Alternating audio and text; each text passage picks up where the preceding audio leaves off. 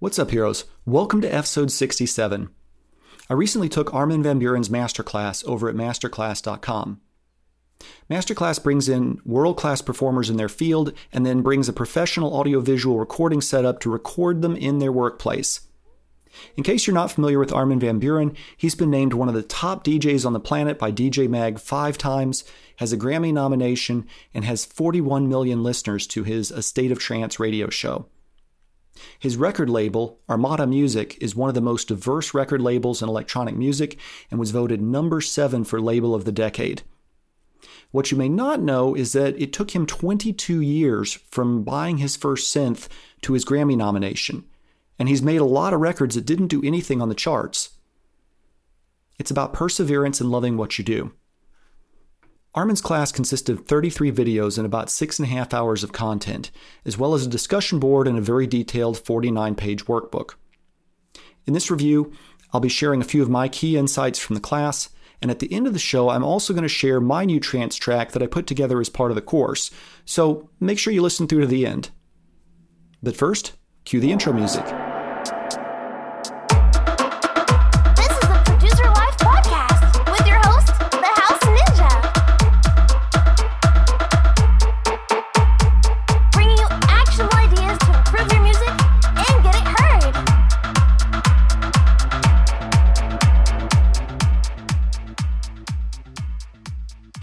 This is actually my second masterclass. I took deadmau5's several years back when masterclass was just getting started. Here's some of the things that I learned from Armin's course. First, he uses a wide range of plugins and samples. I saw samples in his library from the same Cashmere sample pack that I've used. So, insight number 1, he's using the same synths, plugins, and samples we all use. Some of his favorite plugins are even free. We've all got the same tools at our disposal, it's just a matter of practice and persistence.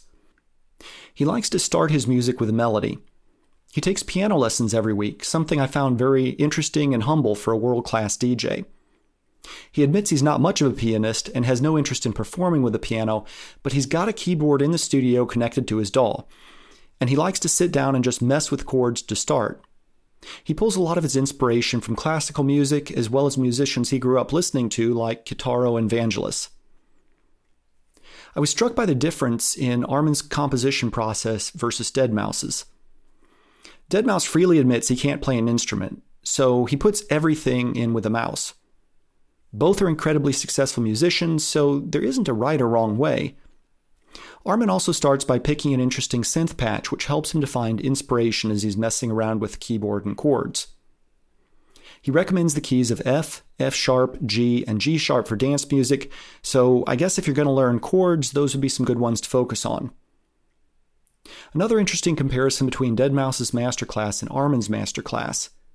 deadmau5's masterclass, he was always in the studio alone, whereas about a third of this masterclass with Armin, he was collaborating with a friend and fellow producer, Benno de Goij. I'm pretty sure I mangled that last name, so sorry about that, Benno. Armin must also have an incredibly powerful computer, because his projects have an absolutely huge number of tracks and tons of plugins. One song he showed had 104 tracks, although many times he would duplicate a track multiple times and apply different processing on the same audio or MIDI. So whereas some producers will simply automate things on-off in the same track, Armin likes to create a new track for each unique processing. Sometimes this is also for layering. He'll layer a dozen synths on top of one another for a particular drop and 15 different kick tracks to create exactly the kick sound he's looking for. He also uses a lot of presets, although creatively and in long chains.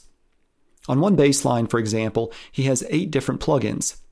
He starts with a solid sound he likes from the Avenger synth, then he adds an EQ, Saturn II, another EQ, LFO Tool, Valhalla Room, Ars Acoustic Reverb, Isotope Ozone Exciter, and then another EQ. Speaking of LFO Tool, this is one of his favorite plugins, and it's pretty cheap. It's only $50 over at Transfer Records. I picked up a copy after this class, and I've been using it a lot. He uses it on almost every track, and sometimes multiple instances on the same track. For example, on his bass line, he used 3 LFO tools. The first to give a groove to the bass line with some volume automation, which is really important in psytrance.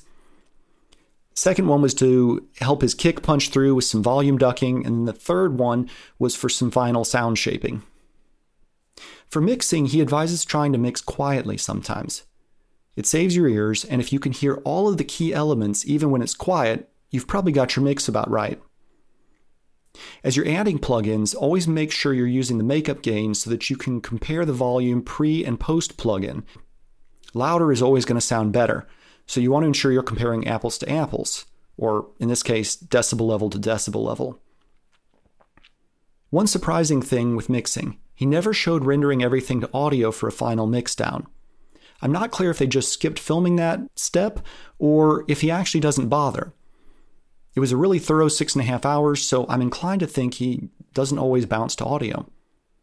He offers a lot of advice working with vocalists, from making them comfortable to detailing his processing chain. Just like his collaborative approach to producing with Benno in the studio, his approach to working with vocalists is very collaborative too. He likes to have his vocalists there when he's doing his comping so that he can get their input about what takes they like and which ones they don't. A comp, by the way, is just selecting the best pieces from multiple vocal takes.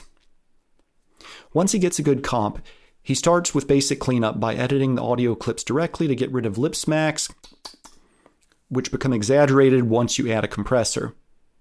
He's just manually adjusting volume on the clips. He's not using a plugin to manage lip smacks. He likes to leave some of the breath for a natural sound, although he may turn the volume down a little bit with a gentle fade.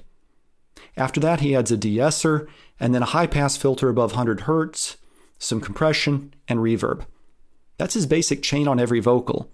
He'll sometimes use auto-tune, but it depends on the singer.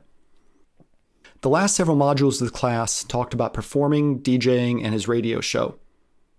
In terms of DJing, he likes to mix in key, which makes his mixes super smooth to help keep the audience in that trance-like state. His goal is for you never to be able to realize when one track is ending and the next one is beginning. For the same reason, he's also careful about using the mic too much. I also found it really interesting that he said that for big festivals, every track in my set gets an edit. Some of these are simple, like cutting a long track to make it shorter and then adding a couple of samples to smooth the new transition. Other times it's creating a mashup to ensure some fan favorite vocal makes it into a compact 1-hour set. If you're playing at a smaller venue, he advised watching the bar. Are people having to shout at the bartender to order drinks? If so, you're probably too loud. Are they into your music? Are they tapping their feet or nodding their heads? These are your best indicators that you're connecting with the broad audience and not just the people in the front row.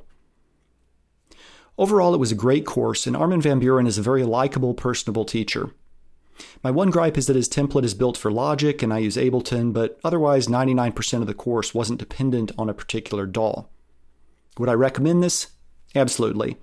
It's $180 a year for all the classes you care to watch, and Masterclass periodically runs a special where you can buy one subscription and then gift the other one, so you could split it with a friend, bringing the cost down to $90. Are there other classes you should consider? Yes. deadmau5's was really good. I took that a while back. Some of the other ones I would love to take include Timbaland teaches producing and beat making, Questlove teaches music curation and DJing, and Usher teaches the art of performance. There are several more. I'll list them on the show notes page along with some of Armin's favorite plugins, so make sure you check out producerlifepodcast.com, episode 67. I'm going to wrap up the show today with my new trance track, Reach, which just dropped April 9th. I hope you enjoy it. I'll have links in the show notes page if you'd like to share it with a friend.